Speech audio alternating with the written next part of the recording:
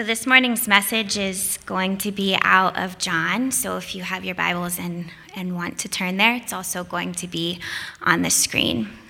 So it's John chapter 14, verses 25 through 29. These things I have spoken to you while I am still with you. But the Helper, the Holy Spirit, whom the Father will send in my name, he will teach you all things and bring to your remembrance all that I have said to you. Peace I leave with you, my peace I give to you. Not as the world gives do I give to you. Let not your hearts be troubled, neither let them be afraid. You heard me say to you, I am going away and I will come to you. If you loved me, you would have rejoiced, because I am going to the Father, for the Father is greater than I.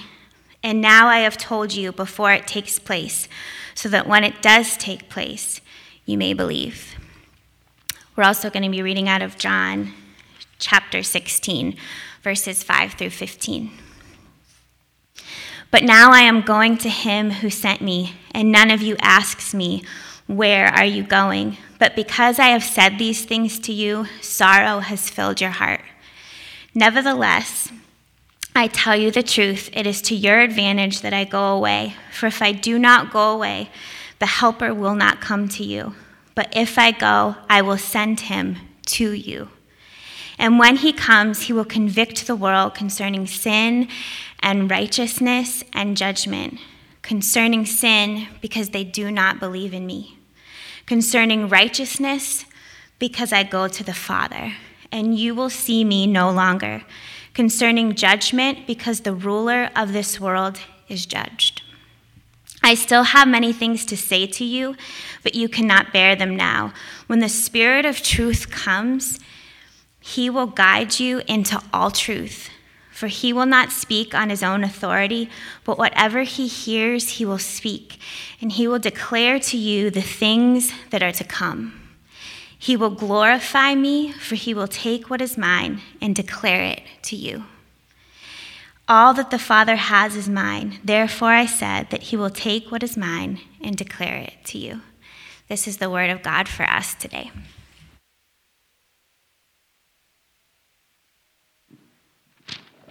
Well, good morning, friends. It's good to be together. My name is John. I'm the pastor and one of the elders here at Wingfoot Church. And I want to thank you for coming out in the snow.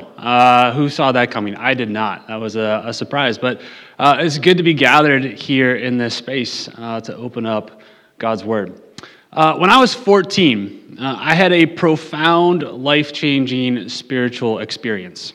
I was away at camp for the first time. Something about camp, I think, puts you in this place where you're like, man, anything is possible. Now, I was just there to make friends and meet girls. That was the only reason why I was at camp. I thought it was going to be fun. And I didn't realize I was stepping into a place where I was going to have this spiritual experience that was going to change my life. And camp is funny. You know, you stay up really late and you do all kinds of crazy fun things. And the camp that I went to, every so often, you would sit and you listen to someone speak. They'd gather everyone into a room. And a speaker would talk about things that matter, life and death and sin and shame. And that was just kind of like you worked through that until you could get back to the games and hanging out with the girls. But something about this one particular night, Saturday night of this weekend experience, there was something about what this guy was saying that just gripped my attention in a way that nothing else had before. Just the way that he was talking and the things that he was sharing, like as he was talking, I felt this need to lean in and to pay attention. And I felt this kind of burning in my chest, that there is something about this that I needed to pay attention to, something about this that I needed to consider. And the more that he talked, the more I felt this burning grow, and I started to feel goosebumps on my arm, right? And I started to feel even like emotions starting to well up in me. And so when he said, does anyone want to make a decision tonight? I threw my hand up in the air with tears streaming down my face, and I said, yes, I want to make a decision. And the crowd sort of cleared out at the end of the night, and I found myself on the shores of Lake Erie, because that was up where the camp was, looking up into the sky, and I knew, for some reason, I knew this was God. That was what I described it as. It was God, and I said, God, I don't really know all that much about you, but whatever you want, I will do for you. And that was a profound, life-changing spiritual experience. I felt this connection with God that I had never felt before. I don't know if you've had an experience like that. A spiritual experience where you just feel like there's peace, there's connection, there's clarity about the things that matter. Now, whether or not you've had an experience like that, I think we all want an experience like that. Right? We want a spiritual connection, right? Because think about it, we've sort of moved on from religion as a culture. We don't talk about religion as much anymore, but spirituality, we're really interested in that. You can find books about spirituality, books about how to feel connected to everything. We talk about connecting to the universe or connecting to whatever gives you inner peace. We have this profound fascination with spirituality, even though we've kind of moved past religion. So everywhere you look, people are talking about how to find spiritual connection. And I think that's really what we want. We want to know that we're connected to something more, that our life matters. And so we'll look in all these different ways to see who can give me the connection that I'm looking for. But the problem with spiritual experience is that after a little while, right, you have that moment. Right? If you've had that moment, you can probably think vividly about what that moment was like. But eventually, you come down off the mountain, if you will, and you're back in the everyday stuff of life. And so for me, 3 months after that profound, life-changing spiritual experience, I was back in the throes of high school. And I was feeling really uncertain about myself. The connections with girls weren't really panning out how I had hoped. And I felt really depressed. And I started to look back at that moment 3 months before. And I said, what was that? Because I thought that was the moment. I thought that was the spiritual experience. But I'm here and I can look back and I start to doubt that experience. I start to say, okay, was that God or was I just tired?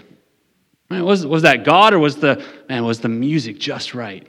Was it God or was it like the pressure of people around me? Like, what was that thing? And this is what happens whenever we have a spiritual experience, is that we're sort of left wondering what it was after. And what we often do is what I did. I said, okay, I had that spiritual experience there. I need to sign up for camp again. Because I thought if I can just get back there, then I'll have that spiritual experience. And so we're longing for this connection, but it seems like we can't quite find it. And so what we're going to talk about as a community is this idea, right, of longing for spiritual connection. And the good news that the God of the Bible, the God of Jesus, is actually a God who wants you to know him personally. Like the God of the Bible wants you to know God personally. And so we're calling this series Knowing God Personally because God is a God that you can know. He's a God that you can have a connection to and have a relationship with and understand. He's not just an idea, but he is a person that you can know, and you can know with confidence. And so we're starting this series this morning looking at the teachings of Jesus. And we kind of dropped into the middle of something that Jesus was teaching. We're in the middle of a long conversation he was having with his followers. But his followers for 3 years have been with Jesus. And when we say with Jesus, it's not like they were just with him on Sunday. They were with him every day of the week. And every day of the week, they would get up and they would eat breakfast with Jesus, and then they'd go see miracles happen. They see lives change, and they see visions. It was like a 3-year-long spiritual experience of camp. But then on this night, Jesus says, I need you to know that I'm leaving. The spiritual experience is ending. Something is about to change. And so they're a little freaked out. They're a little concerned. They're a little upset because I thought we finally had it. And so Jesus then begins to tell them about the Helper, the Holy Spirit. And the Holy Spirit is the way that they are going to know God personally from here on out. And in fact, he says, it's better that you know the Holy Spirit than that I stick around with you. Now, when we talk about the Holy Spirit, right, there's probably a lot of different thoughts that you have in mind, depending on your background, depending on your experience. You may have grown up in a church or a context that talked about the Holy Spirit all the time. Right? And you felt his presence and you celebrated the anointing. And when you gathered in church on Sunday and even during the week, man, the Holy Spirit was everything. You may have grown up in a context where we sort of acknowledged the Holy Spirit, but kind of like that awkward uncle. Like, yes, he's there, and yes, he's part of the family, but I don't really understand him, and I see him just a few times during, at holidays, but that's it. Or maybe your thoughts of the Holy Spirit, you think of televangelists, right? And it seems like there's something that's interesting there, but it's also a little hokey. Right? So wherever you are this morning, right, we could probably tell stories in this room, and everyone would have a little bit of a different perspective on that. And so this morning, as we begin this conversation of what it means to know God personally, I want to reintroduce us to who the Holy Spirit is. And wherever you're coming from in your understanding or experience, even if you have no idea what you're talking about, it sounds like a Holy Spirit, what is this, Halloween? You might be all over the place. But the Holy Spirit is the secret to knowing God personally. So I want to look at Jesus' teaching here. I want to first answer the question of who the Holy Spirit is. Who the Holy Spirit is. And so there's three things that describe the Holy Spirit in this teaching of Jesus, and then as we look at the Bible along the rest of the way. So who the Holy Spirit is. The first thing that describes the Holy Spirit is that the Holy Spirit is God. The Holy Spirit is God. As Jesus teaches this, he says, I will send you another helper.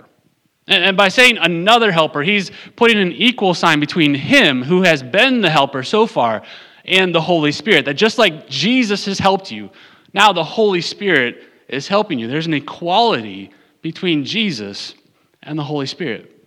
And that's why he encourages them, that this is, you're not getting a lesser experience. This is, in fact, similar to the experience that you've had. In fact, at the end of Jesus' ministry, he would gather these same followers, and he'd say, go into all the world and baptize people in the name of the Father, the Son, and the Holy Spirit. The singular name of the Father, the Son, and the Holy Spirit. Now, Jesus, through most of his ministry, was talking about the Father, about how the Father was God, right? And Jesus talked about how he and the Father were one, and then he includes the Holy Spirit in this list of the name of who God is. And so if you were to start from this point in the story of the Bible, and you were to go back to the first pages of the Bible, and read from beginning to end, you'll find the Holy Spirit over every single page. In fact, in Genesis 1-2, the second verse of the Bible, the Holy Spirit is there. Before anything else is made, the Holy Spirit is active in creation. If you were to go to after the time of Jesus, when his followers are figuring out what it means to follow the Holy Spirit in Acts, you would find that there's a situation in which somebody lies in the community of faith, in community of Jesus. And the apostles say, you have lied not against us, but against God, the Holy Spirit. That there's an equal sign there between God and the Holy Spirit. Right? Which means that all of the attributes of who God is as revealed in his word are true of the Holy Spirit. The holiness of God is the holiness of the Holy Spirit. Right? The power of God is the power of the Holy Spirit. The righteousness of God is the righteousness of the Holy Spirit. Like all of the attributes that are true of who God is are true of the Holy Spirit, this helper that you and I now have. And so the Holy Spirit is God. But the second thing that is true about the Holy Spirit is the Holy Spirit is a person. A person. And now, when I say person, think about it differently than you and I are people. Right? Like Christians from the very beginning, as they sought to understand who God is, they use this term person to describe who God is. That God the Father, God the Son, and God the Holy Spirit are three persons of what Christians call the Trinity. That the very heart of God is this relationship. And so the Holy Spirit is a person in the same way that Jesus is a person and God the Father is a person. And if you were to read about the Holy Spirit in Ephesians chapter 4, right, you would find that Paul actually says that the Holy Spirit can be grieved, that the Holy Spirit has emotions, right, that he has a will, he has a desire, he has thoughts for your life, that he wants you to know him and he wants you to do certain things. And the Holy Spirit is a person. Right? So when we talk about the Holy Spirit, it's not like we're Jedi talking about the Force. And it's not like we're Harry Potter talking about magic. We're talking about a person who has intent and will and emotion. Now, the third thing that describes the Holy Spirit is this. The Holy Spirit is a presence. It's a presence. That's something about the Holy Spirit. If you read throughout the Bible, he rushes upon people, often described like a wind. In fact, the first person that he indwells in the Bible is an artist. He empowers an artist. He comes into an artist and allows him to be able to create the tabernacle so that people can worship in that space. The Holy Spirit comes upon agents of God's mission from time to time and does these incredible things. He's a presence. In Acts chapter 2, then, you see that the Holy Spirit comes upon the disciples and empowers them. He indwells them. He is there in their life. He's a presence who is always present. So just think about these three things. The Holy Spirit is God's personal presence available to you and me. Now, I think if we think about this is everything that we want, everything that we fear, and everything that we need. And it's everything that we want, everything that we fear, and everything that we need. It's everything that we want. We want a spiritual connection. We want to know that our life matters. And we want to know with clarity who we are and where we fit in the world. We want to know these things, and God's personal presence wants you to know that. But it's everything that we fear. Because if God is a person and not a force, then he has a will and an intent, and I might disagree with him. Right? He might have some things to say to me that I don't want to hear. And so we love spiritual experience because it's impersonal, because I feel connected. But what we fear is that the voice on the other side of the spiritual experience actually says, we need to talk about a couple of things that you don't want to talk about. And so we fear the intimacy of this. We fear the level of connection. You're telling me that God is always present in my life and always sees everything that I do? I don't want that. But this is everything that we need. And here's why, right? Your spiritual experience is always going to be subjective. Right? It could be your feelings. It could be your emotions. It could be pressure from other people. Like there's a whole lot of things that spiritual experience could be, but it will always be subjective. Which means that you always kind of question it. And also, you can't go to someone else and say, hey, I think this is how you can know God. Because this is my personal experience. But if we're talking about God's personal presence, the Holy Spirit, then he is objective. Which means that he sees me for who I really am. That he is not able to be manipulated by my emotions or my thoughts about who he is. That he is objective and he sees me for who I really am. Which means he can tell me who I really am. And he can tell me honestly, because that's what love does. Love tells the truth to you so that you can understand yourself and grow. He can tell me the areas in which I need to grow and the areas in which I need to change. Right? This is what we need. It's not just an experience where we're going to be left questioning it, but the personal presence of God, his Holy Spirit. Now, you may be feeling a little like, maybe you're right, that's what I need, but that also feels really uncomfortable. Like what happens if I start to know God and then he rejects me?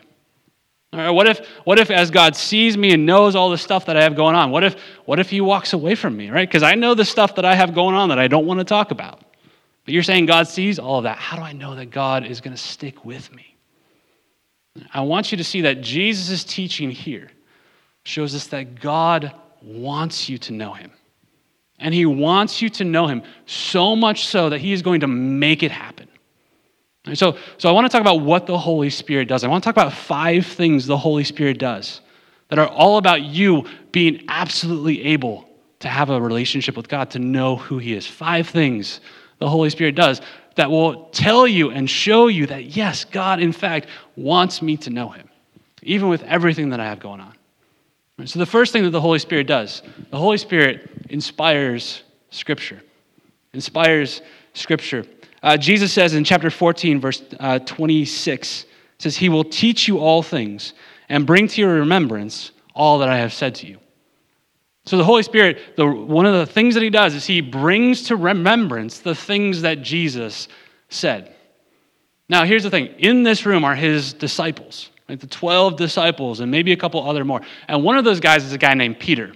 And Peter is about to blow it in a big way. But Jesus comes back to him and reconciles with him, reunites him with the mission of Jesus. But in 2 Peter, Peter has now, he's seen the risen Jesus. He's experienced the Holy Spirit. And he's now encouraging believers, encouraging followers of Jesus in what God is all about. And in 2 Peter, he says this. He says this, knowing this, first of all, that no prophecy of Scripture comes from someone's own interpretation. It's not just someone's random spiritual experience. For no prophecy was ever produced by the will of man, but men spoke from God as they were carried along by the Holy Spirit. 2 Peter 1:21. He's saying the Holy Scriptures, the Bible. This is as Peter is writing this. He is remembering, I was in the room, and Jesus said the Holy Spirit is going to bring to remembrance the things that I need to know. And so as he's writing this, things are coming to his mind. And he's saying the Holy Spirit is bringing these things up so that I can communicate these things to you. The Holy Spirit inspires Scriptures. That's why we read this book and study this book and give this book away for free, because this is where these apostles, these ones who were in the room with Jesus, they were reminded of these things by the Holy Spirit and wrote this down. In fact, so much so that if you were to get coffee with the Holy Spirit, I don't know what that would look like, but if you were to get coffee with the Holy Spirit, and you say, Holy Spirit, what do you want me to know? He would sound like Scripture. Right? He would sound like the verses of the Bible first and foremost because this is the message that he wants you to hear. And he inspires Scripture so that you can actually read what God wants you to know. You don't have to be left guessing. So the first thing he does so that we can know who God is that he inspires Scripture. But the second thing that he does is this. He illuminates our hearts. He illuminates our hearts. Back in John 14, he says he will teach you all things. And so it's not just that the Holy Spirit inspires Scripture and says, I hope they can figure it out. I hope they can find a good Bible study or a good commentary or talk to the experts to figure out the Scriptures. The Holy Spirit inspires the Scriptures, but then as you're reading the Bible, as you're reading the words that the Holy Spirit inspired, the Holy Spirit is actually working in your heart and your mind to understand it. Right? So I'm reading the Bible. And I was like, okay, what does this mean? The Holy Spirit is saying, well, let me help you understand what it means. So he's going to bring things to mind. He's going to help you understand it. He's going to allow your heart to receive the things that he has said in the Holy Scriptures. And so he inspires Scripture so that you can read the words of God, but he illuminates your heart so you can understand it. So you're not left guessing. But the third thing that happens is this, is he ignites conviction. He ignites conviction. Jesus said in chapter 16, as he described the work of the Holy Spirit, he says this, he says, when he comes, he will convict the world.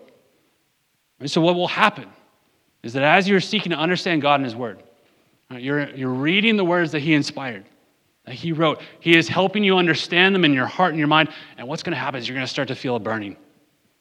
You're going to start to feel a conviction. You're going to start to feel like there might be something off here. Or start to feel a need that there's something in here that I need to understand. There's something in here that I need to grasp. And he's going to ignite that in you so that you understand who Jesus is. So you understand what Jesus has done. And so as you seek to know God in the Scriptures, he's going to open up your heart and your mind. And as you do that, he's going to start to say, hey, you need to look at some things. You need to consider some things that maybe you hadn't considered before. And you're going to start to feel this burning, this need. But then the fourth thing happens, and the fourth thing is incredible. That as I feel this conviction, and as I am ready and able to receive the forgiveness of Jesus, the moment that I glorify Jesus, that I recognize my need because of my sin, and I glorify Jesus, the Holy Spirit imputes Christ's work to me. Now that's a really big word, impute, but it simply means this. Everything that is in Jesus' account, he transfers to my account.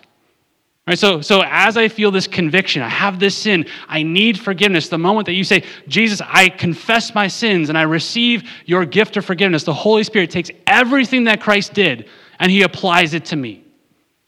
And he gives it to me. And so his righteousness is now mine, and his forgiveness is now mine, and his grace is now mine. This is the moment you become a Christian. Now, this is why Jesus said, everything that I have, he will declare to you. Everything that I have, he will give to you. That the moment I recognize my need and receive his forgiveness, the Holy Spirit initiates a deposit into my life of Christ's righteousness and Christ's goodness. So I'm no longer at a debt. I'm now at a surplus because I have what Christ wants for me. And then the fifth thing that happens in that moment is the Holy Spirit indwells Christ's followers. Indwells Christ's followers. That Jesus said he will come and make his home with you. He will dwell with you. He will be with you forever.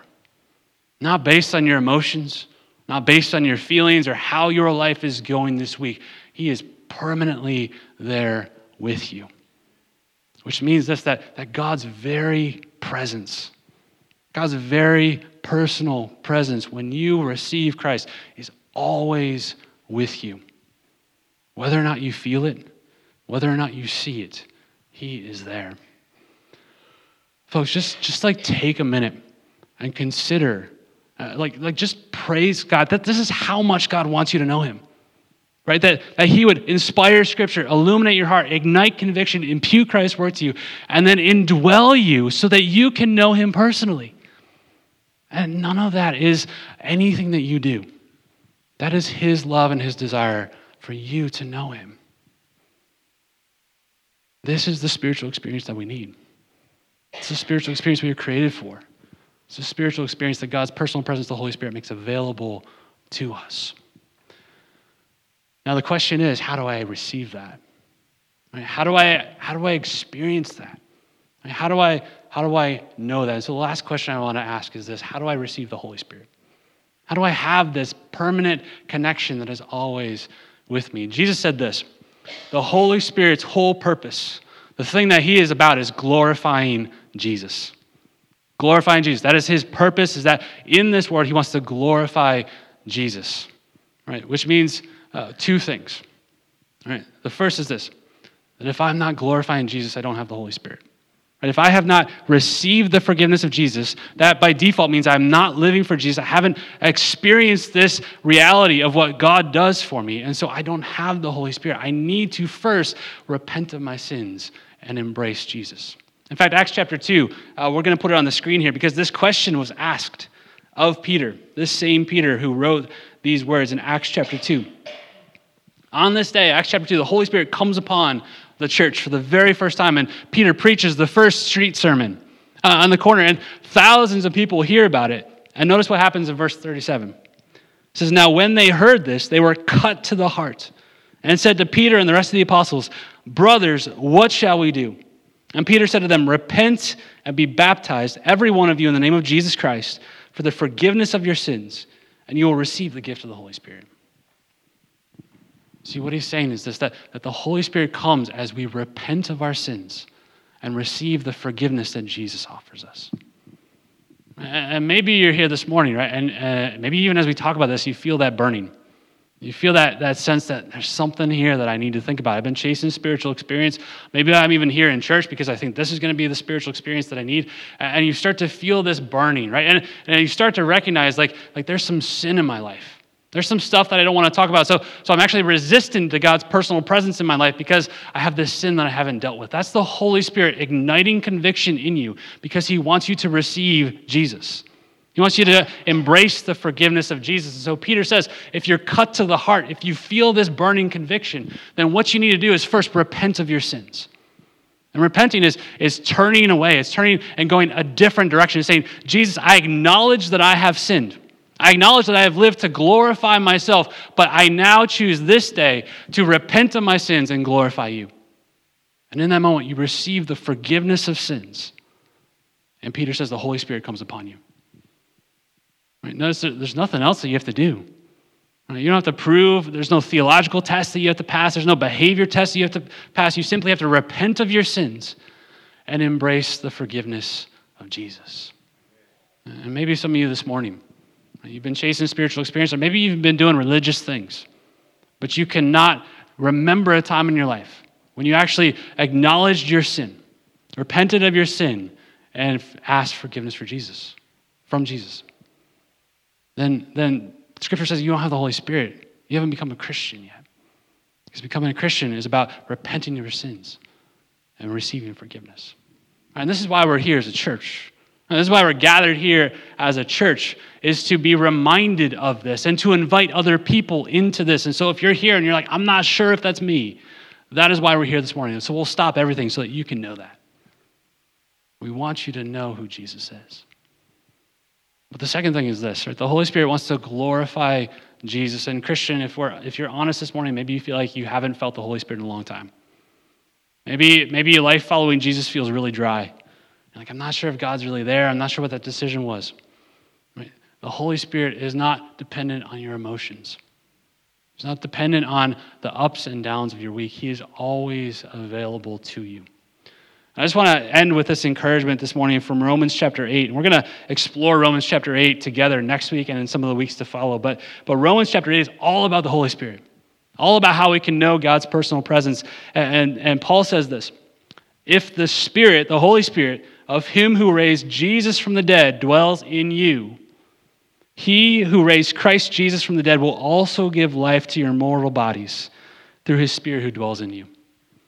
He's saying, if Jesus rose from the dead, then the Holy Spirit is available to you. And the same Holy Spirit that rose Jesus from the grave, think about the power of that, is now in your life. So trust him. Lean into him. Know him. And here's the thing, when we glorify Jesus, he is going to be all up in that business. Right? When we worship him with our songs on Sunday morning, the Holy Spirit is all up in that. When we live lives of sacrifice among our neighbors and show them the love of Jesus, to glorify Jesus, the Holy Spirit's going to be all up in that. When we glorify Jesus, the Holy Spirit moves. So we're going to explore that more as a community over the next couple of weeks. But this morning, if you have not found Jesus, the Holy Spirit is coming for you. And he wants you to know God personally. Let me pray for us this morning. God, we thank you that you are not dependent on us. You are not dependent on our feelings, our emotions, the ups and downs of our week. You're not even dependent on whether or not we've been good enough. But you are God, and you want to be known personally, so much so that you make it happen. God, for the one who's here this morning who is longing for that spiritual connection, but maybe this morning we talk about need, we talk about sin, there's this burning in them this morning.